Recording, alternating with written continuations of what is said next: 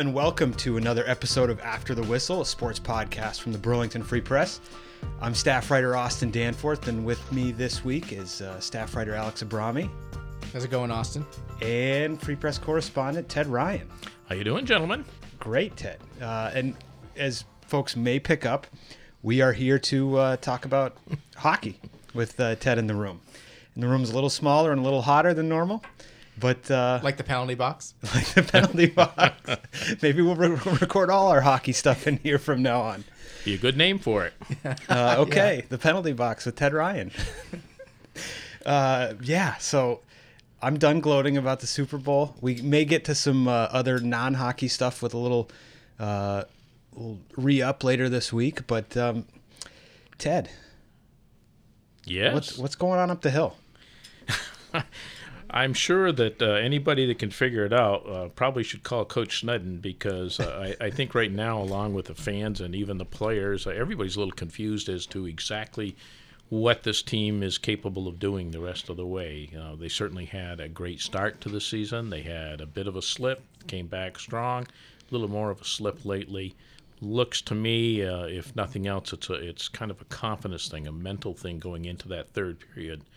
In that they early in the season, they seem to be able to take any punch at all, get up and go through the third and come out with a lot of wins. And right now there seems to be a little doubt of themselves, although on Saturday night, after Friday night's pretty poor performance, they bounced back with a very strong performance against New Hampshire. Was that sort of like a maybe high watermark, maybe Friday with that loss? Like, this is as far as we can go? To me, it's one of two really difficult losses to handle within recent weeks. As the first one being when you're leading 4-2 at Notre Dame late, about 5 minutes left, and you wind up settling for a tie in that game. That was a very costly point in the next night. And then against New Hampshire, a team which had lost, I think, 5 in a row at the time, has struggled quite a bit. You had them at home. You really needed the points. And if you go out and play very well and you get beat, you certainly tip your hat to the other team. And I don't want to take any credit away from New Hampshire that night, but Vermont certainly made it easy for the Wildcats too. So, yeah, that was kind of the low point in a lot of ways this season to see the effort or lack of effort. They tried hard, don't get me wrong there, but they just mentally just weren't as focused as they needed to be. So let's size up the Hockey East standings. With, I believe, 4 to go, 2 weekends. They're at Boston College and then are home against Merrimack. They're still right there. They can still take care of business and make and be home for the quarterfinals. They could be. It's going to be difficult for a couple of reasons. One is that they're at Boston College this weekend. Now, they've had good success the last 2 years at BC, but historically they've struggled, and you got a BC team that's going to be pretty angry after its performances in the Beanpot the last 2 weekends too. So you got to come out of there with at least a split, and then you're home to Merrimack, which a couple 3 weeks ago you might have said that's great, except Merrimack just swept Boston University and just beat Boston College and seems to be coming on strong. So they're definitely not an easy schedule there. You have the chance, but you're down by a couple of points. Right now, they're in 6th place. They're 2 points behind Providence, 3 points behind Notre Dame and UMass Lowell. And already, that's in essence a 4-point loss to Notre Dame and UMass Lowell, because they lost the season series there. So in head-to-head, they lost those tiebreakers already. They split with Providence. So now you got to try to make up 4 points, and you got to hope that those other teams, don't win the games. Last weekend, except for UVM beating UNH on the second night, from a Catamount perspective, every single game went the wrong way for Vermont. So it's not going to be easy. Right now, you've even got the shot that they couldn't even be home ice for the first round. That's highly unlikely, though. So it looks like right now, 6th seed, outside shot of 5, maybe 4. If they get the right breaks, it's going to be a challenge to do that, though, and that's going to hurt because only 2 weeks ago, they were in 3rd place. They controlled everything. If they went about their business, then they weren't able to do it. The last time we touched in with you was right at the start of the season. We were previewing everything. We really didn't know what to expect. And how would you, I guess, maybe put into context the ups and downs and maybe historically what you've seen this winter from the Catamounts. Well, I expected the team to be better certainly than it was last year, and I wasn't sure how much. And overall, they have surpassed that until this recent blip. Now we'll see what happens from here on in. I thought the goaltending would be fine with Stefanos Lekkas coming in because I had heard from enough sources about him. But my big concerns were scoring. They've certainly taken care of that. Even when they've hit some of their slumps here, they're still averaging over 3 goals a game, and I'd have to go back 6, 8, 9 years maybe before you can find where they were solidly over 3 goals per game. So that's been a huge difference. Their balance is amazing by Vermont standards. They don't have a great first line, but they have 4, actually 5 lines that they can maneuver in and out that are all pretty much equal, all capable of scoring, all capable of doing well defensively. So look at it there. I had questions about scoring. They surpassed that. I had questions about defense. I still have questions about defense because I think early in the year some of the defensive problems were covered up because Lekkas played so extremely well. And it was hard to see him being able to play at that level all the way through. He still is playing well for the most part. He's given up a couple of bad goals here and there, but he also gets left sometimes all by himself when the team defense really isn't as sharp as it ought to be. So it's a good, solid team by Vermont standards. It could still gel here a little bit and make a good run into the playoffs, get an NCAA berth, but they're 16th now in the pairwise and RPI. Even that's really going to be tough to hold on to an NCAA spot without winning the Hockey East tournament at this point. Really? Well, again, you have to remember that what happens is that there's 16 spots in the NCAA field, and you already know that I think it's 6 of them are going to be automatic berths to the league to the tournament champions of each of the Division I leagues. If the regular season champion wins the tournament, that's in Vermont's favor. But if a number 7 seed, for instance, in the WCHA, or 6, because I don't think they've only got 6 teams right now, number 6 seed wins its tournament and wins the automatic berth, most likely the number 1 seed's also going to get a berth.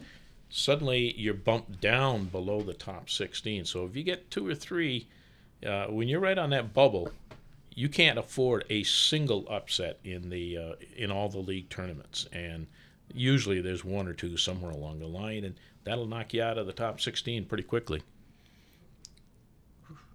You touched upon it last week in the preview. I think, Lekkas, you posed the question: did he hit a freshman wall? I think they rebuffed that and said no. I think you already kind of alluded to that. That it's been he's given him a couple of soft goals, but then he hasn't had all the help as well. Yeah, I think this is one of those deals too. If you go back and look at highlights from early in the season with Stefanos Lekkas, and you get people's reactions, it was incredible what he was doing. The flip side of that is that means that there's an awful lot of mistakes being made to force him to make saves of that quality. And you better hope you reduce a few of them, because no goalie's going to continue to make that level of saves every single game out. And yes, you do hit a little bit of a slump here and there. Mike Santaguida has gone through that throughout his career. Right now, it's kind of a moot question, or has been up to this point, because he's been injured, as to whether Mike goes in and replaces Stefanos for a while. But you've also got to remember that in his last appearance, a 1-0 game, I think it was with Lowell, going to the third period, they gave up 2 goals, and the second goal was a goal that you would qualify as one that he should have had, and that can be a pretty devastating thing. And so there's no obvious answer to do we just put, if you're a coach, do we just put Mike in if he's healthy and ready to go, or Stefanos? These guys don't get tired coming out of junior from a physical standpoint so much, especially when they played 40, 50 games each of the last 2 years in juniors. Plus, recently Vermont had 2 one-game weekends, so that's not exactly a stressful situation as well. So there shouldn't be any logic behind him being tired physically. yeah, I think all the players, the younger players, a little bit tired or a little bit uptight mentally, and I think Coach Sneddon addressed that last week too. That they're going through this for the first time, the pressures of all this, and they rely heavily on this freshman class for their success. And if these guys are beginning to think a little too much about not getting that home ice, not getting to the NCAAs, it means you're not really paying as much attention to ahead, and you lose a game or two, and then you start worrying about it. You don't play the way you should in the third period. You play not to lose rather than to go out and win. The strength of this freshman class, how does this class stack up to recent recruiting classes for the Catamounts? I would say from what I've seen so far, and I have to be careful on how you word this. This is probably this class has the most potential I've seen since the Perrin St. Louis Thomas class, which had a number of other excellent players in it, particularly on defense and some other players there. I don't think it's going to have that star quality. I mean, that would be amazing to have That's a generational level of talent. Yeah, especially for a school like Vermont, at that level of school. So, but since then, there have been players. There's been a couple of players in a class. I haven't seen the same type of effect on a season by one class coming in that this class has done since back when Perrin and St. Louis and Thomas and a whole bunch of those guys, J.C. Ruid and the rest of them were all there as freshmen. Is a lot of that maybe the power in numbers, the strength in numbers for this class being as big as it is? It's partly that, but they've also had bigger courses. Part of it is a change in strategy. I think in terms of recruiting, when John Micheletto left to go down to Massachusetts and they had an opening there. They brought in 2 new assistant coaches who wanted to change the way things were going in recruiting. Vermont had struggled. They went out and got some older players to try to make Vermont at least respectable quickly, to regain a little bit of that. And at the same time, it was late in the recruiting year, so you're not going to be grabbing a lot of star quality players at that point. So they were trying to stabilize it there, and you would see older, the 20, 21-year-old type freshmen coming in.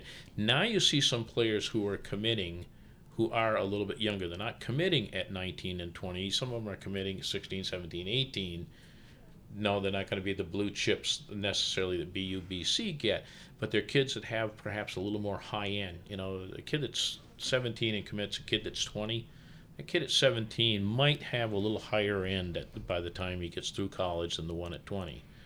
So they've done that. They've changed the type of recruited players they're after, a little more mobile defensemen, tried to become more offensive. They said they wanted to score more goals this year. They changed their style. They've scored more goals.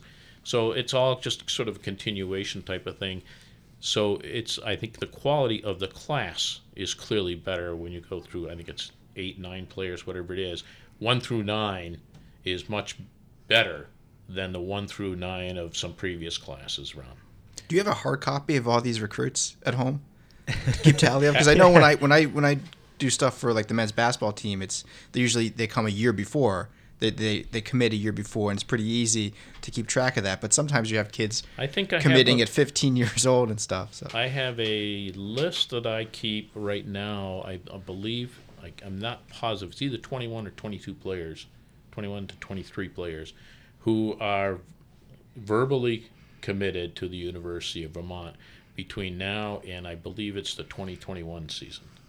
Right now, in my mind's eye, I was thinking it was like some sort of detective board with like a flow chart and, red lines of string from picture to picture and year to all that stuff. Well, actually, what it is just a list by the projected year they're going to come in, and that sometimes changes because for any number of reasons. Player develops quicker.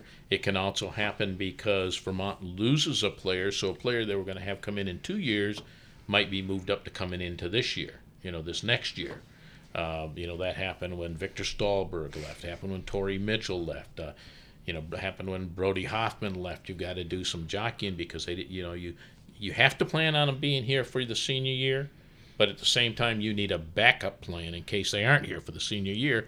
So you have some players that you've told, we want you. It might be this year. This is the year we're going to project.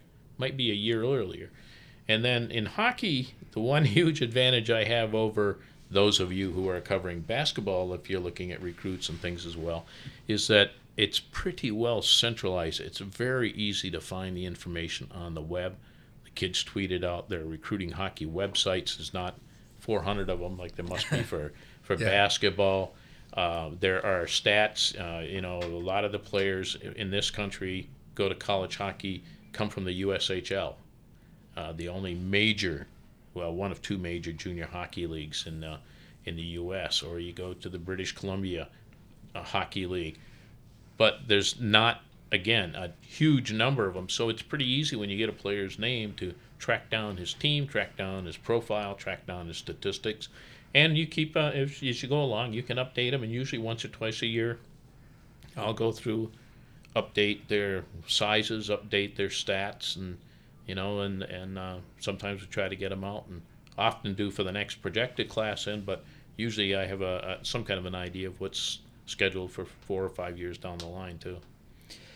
Before we take a break and get into a couple other things, I was wondering what your reaction was to the news a couple weeks ago about the new concept for the UVM athletics complex. Of all the concepts that I had heard floating around within the last year or two, I thought this made the most sense, quite frankly. If it came down to an agreement with Burlington or South Burlington, and that was basically the only option you had, certainly it was worth pursuing. But if I were UVM, I'd be a little bit leery about not having full control of the arena more than anything else, both for practice times or for scheduling your own games or potential conflicts with bringing in a pro team of some sort as well. It's happened at other arenas. There's been challenges that way. So I think from a university perspective, if you would really prefer to have your own options. I like the idea of a new arena for basketball that's built for basketball. There's been several that were built in Hockey East that were supposed to be multi-purpose, and those haven't really worked out as well as they did. BU, Agganis Arena, UNH, Maine even did it when they revamped up there and tried it for a couple of years and hasn't looked at, and even talking with previous basketball coaches about designs that UVM was going to do on its own campus. You knew that they were, it'd be nice not to be in Patrick, but to be in a building that's that big and not ours necessarily to be available for practice all the time. I understand all that. So, and people hear about recruiting, trying to recruit players, hockey players to UVM.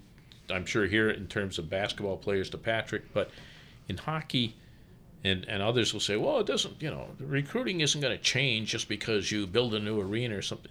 To a degree, they're right, because hockey in Gutterson can be terrific, and the players don't care because the ice is the ice. But what needs to be done are the ancillary sections, the locker rooms. The locker rooms at UVM, especially for visiting teams or to hold tournaments, absolutely terrible. I'm talking in terms of hockey now. And, but they don't have meeting rooms. They don't have the same kind of equipment, sports and strength and training facilities that many of these other schools built into their new arenas. Yeah.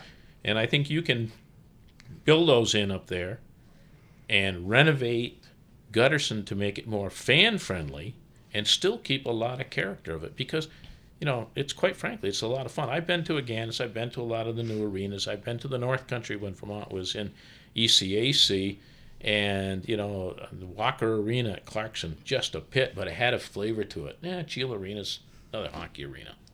You walked in and you went down to Appleton Arena.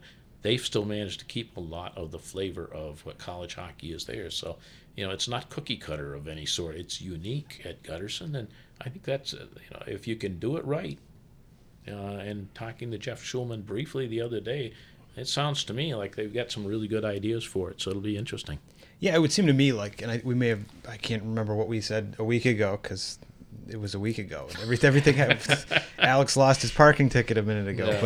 But the idea that, you know, if you spruce up Gutterson enough, like the character it has, you can't recreate, and it's sort of unique in the college landscape. Like, I'm pretty sure there's a reason Michigan hockey hasn't left Yost Ice Arena. Yep. So you look at Gutterson for what it is.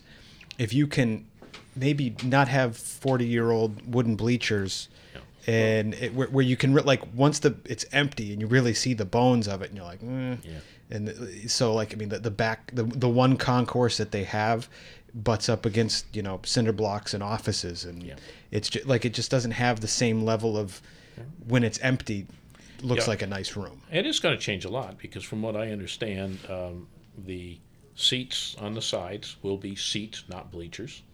The student end will remain bleachers because the students are going to stand and hopefully create some things.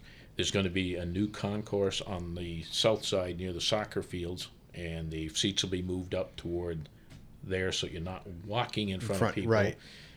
You know, the media boxes will be moved to the other side. There's going to be a second level behind where the press boxes are now, where vision-wise, VIP. Yeah, but it will, but I'm not sure exactly what it is, but I understand that you go in that room and you walk to one side and you look down on the basketball court, and you walk to the other side and you can look down on the arena too. Yep. You know, and there'd be a new video scoreboard, Right. which is huge for a lot of things like that, and some other fan amenities. And like I say, you know, coaches always said, Mike Gilligan said it, Jim Cross said it beforehand, when you could bring in players that you were recruiting on the weekend for a home game at UVM, they didn't see all the negative stuff. They saw the fans in there, and they heard all the noise, and they felt the excitement, and you could get them there.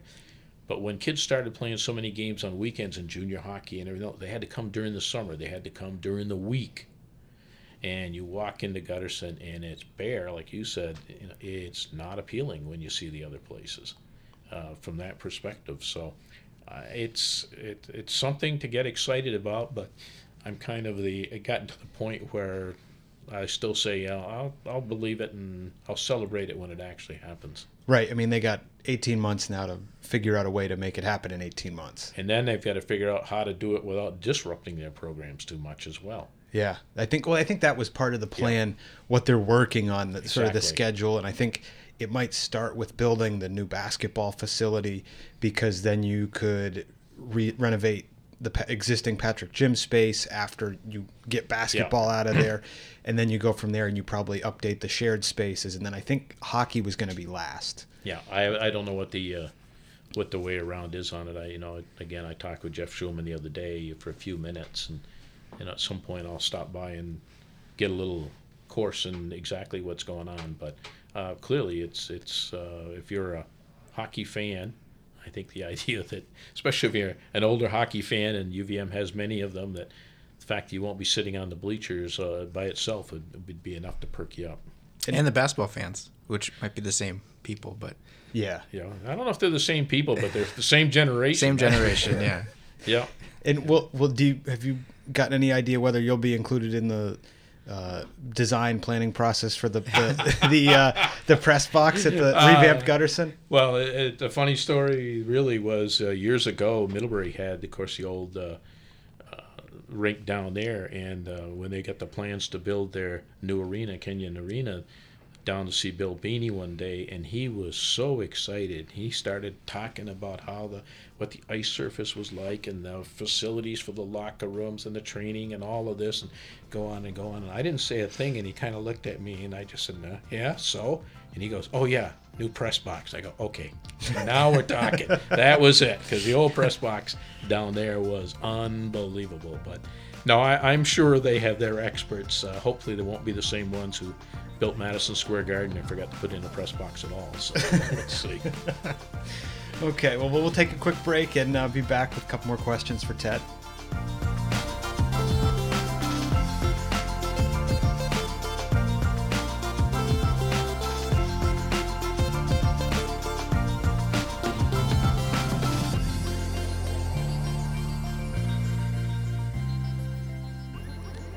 And we're back with Ted Ryan. And I'm going to pose this question as Vermont's chicken or egg question.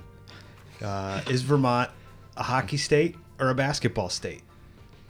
My impression is that overall, that if you were to go outside of Chittenden County, in particular, to the farther regions of Vermont, they'd probably be more interested in what the basketball team has been doing than the hockey team.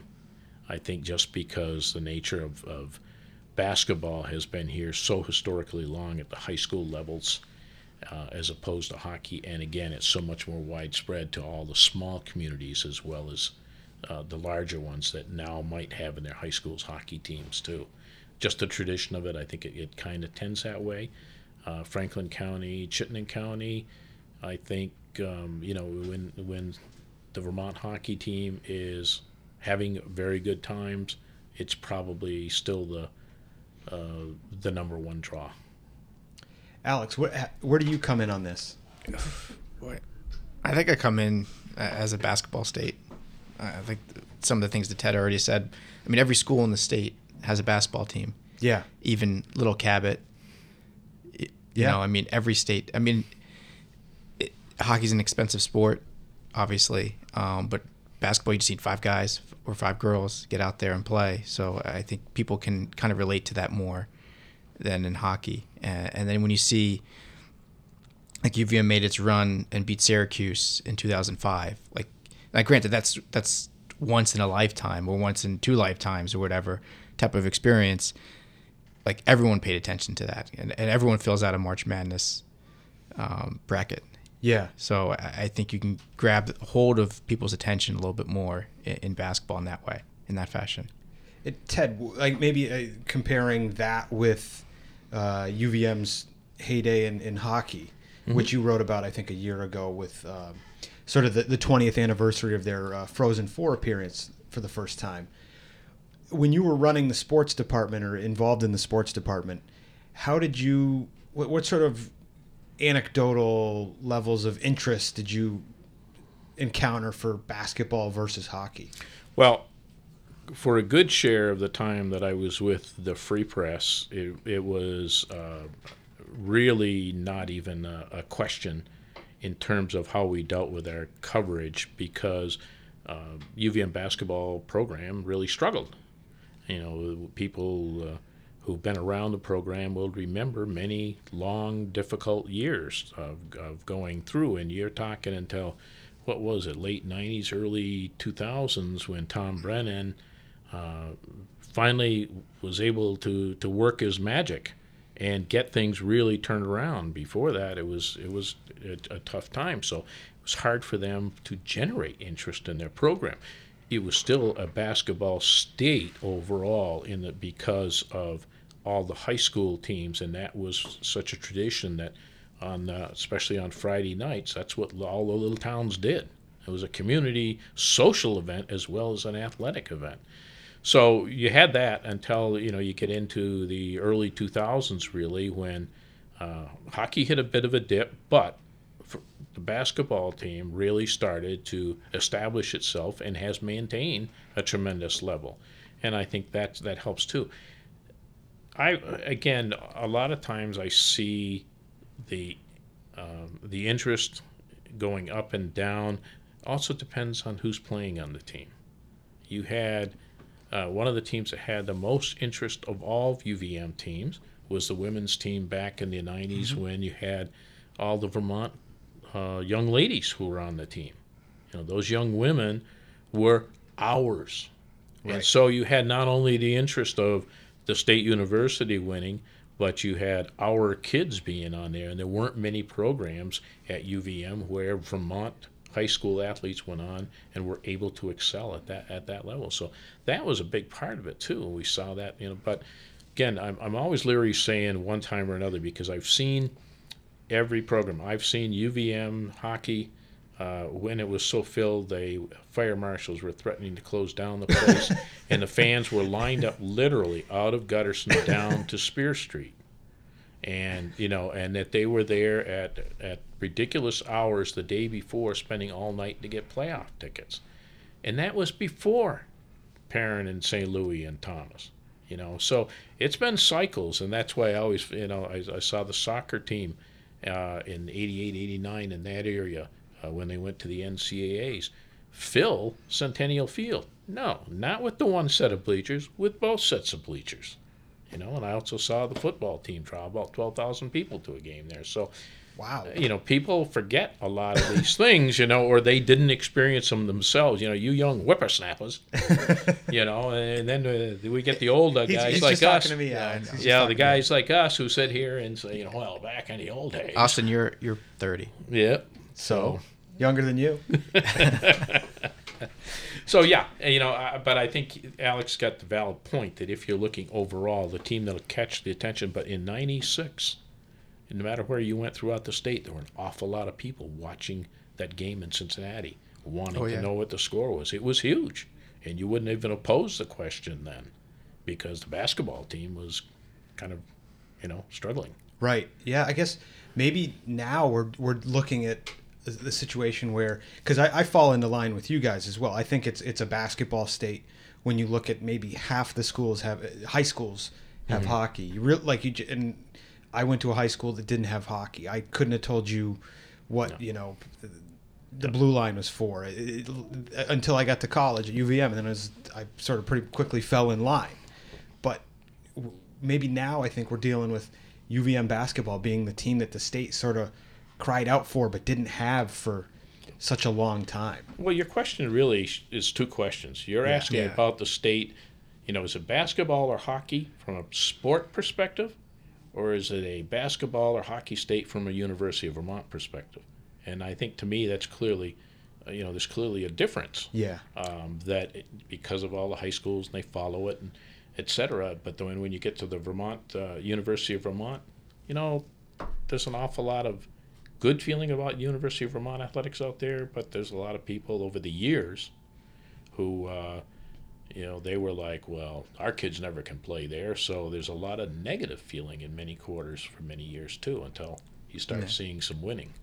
Two questions, but it's also a good litmus test to use UVM athletics. Yeah. Use basketball and hockey. Well, it's the highest stage. Yes. It is, yeah. But then you look at, like at high school, like Burlington Rice last 2 years, they sell out at Patrick. One of the biggest draws in the state, but then hockey I think does very well. They might sell out too. The D1 hockey final. They were close, I think, last year. Yeah, the boys final, and that's a little bit obviously that fills more. Gutterson fills more than Patrick, so it was close to 4 compared to 32.66. Right. I think that always has to do with winning, quite frankly, and your loyalties to your schools. The fact is you're going to get more excited about your high school's hockey team if they're winning and going on in the playoffs at the end of the year, and your basketball team, was eliminated in the first round, or vice versa.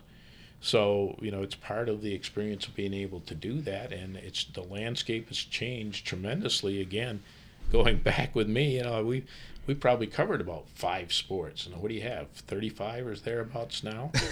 And close. It was very limited when I started in the business, and it was great from it to see all the people out there, the young people who were able to get involved in all the sports. From a coverage standpoint, it was more of a challenge.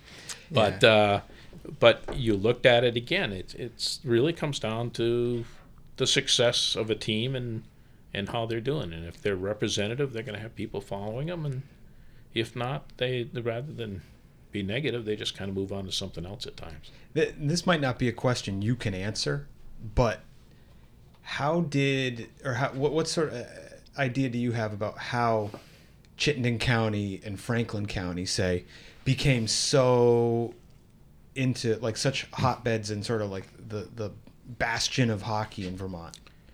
Well, the original bastions of hockey were probably around Northfield and Middlebury because of the colleges and the programs there. Especially Middlebury had some great teams way back when.